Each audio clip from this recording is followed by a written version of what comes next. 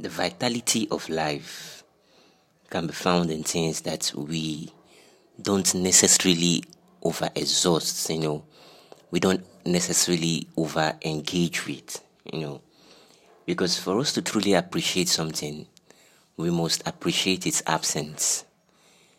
When you look at so many things that happen in or that is happening in this life now, of how friendships no longer last like before, or why most of the things we used to cherish no longer last again, is because we have found a way to kill mystery.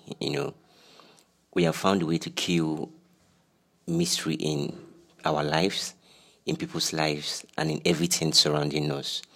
I say this in a kind of way where we are all in everybody's face. We are all in, like, you just take up your phone and you're in the face of of your best friend, or your co-workers, or anything you can think of. As human beings, we have really lost our privacy to things. As human beings, we have lost that aspect of us that retains vitality with things. And that is why I appreciate things that are not always seen. In my life, I treat some type of things like luxury, not because they are luxury, or not because I can't afford them, or I can't really take care of them. But I tend to treat these things as luxury because it helps me retain its vitality. It helps me retain its value. There's this say, like, now we all know the price of everything but the value of nothing. And that's what we are suffering from as human beings, where we are all hyped up about a relationship, and we think knowing everything about the person is the right way to go. We know a lot about each other, and by the end of the day, we have nothing new to show to each other anymore. We meet friends and we think, oh, we have to know everything about them. And at the end of the day, when knowing everything about them, it gets to a stage where we have nothing novelty to know again. It gets to a stage where the novelty dies, And I think life is about retaining novelty, that life is about retaining the vitality of everything.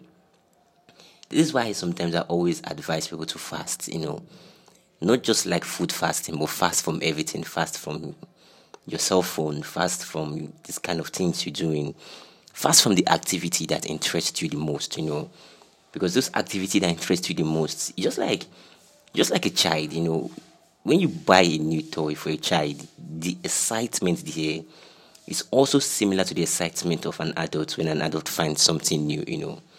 And then you give that child the toys, or the toys bought for them to always play with. Then one day they just wake up and get tired of the toy, because there is no novelty there anymore. And as human beings, will always be our end point. This is how far we have taken ourselves into.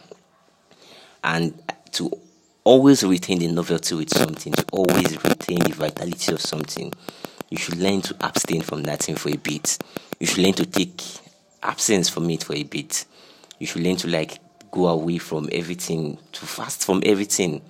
For a bit, it's always necessary, because I realize that anytime I give things a little bit of chance, anytime I separate myself from things, especially the things I love, and I come back to them, I learn to appreciate them more.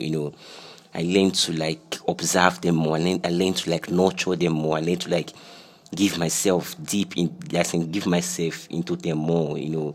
Because I feel like that is the highest way to serve. That is the highest way to truly appreciate people, truly appreciate things, truly appreciate whatever is going on in your life. I always have this favorite food, and in my favorite food, I don't eat them every day, because if I eat my favorite food every day, it stops being favorite. It starts being just another day, just a meal for another day, just something you do for another day, and that is not what I want to result to with everything I do. This is why I always advise people. And that's why I always say absence is the reason why vitality can remain in something.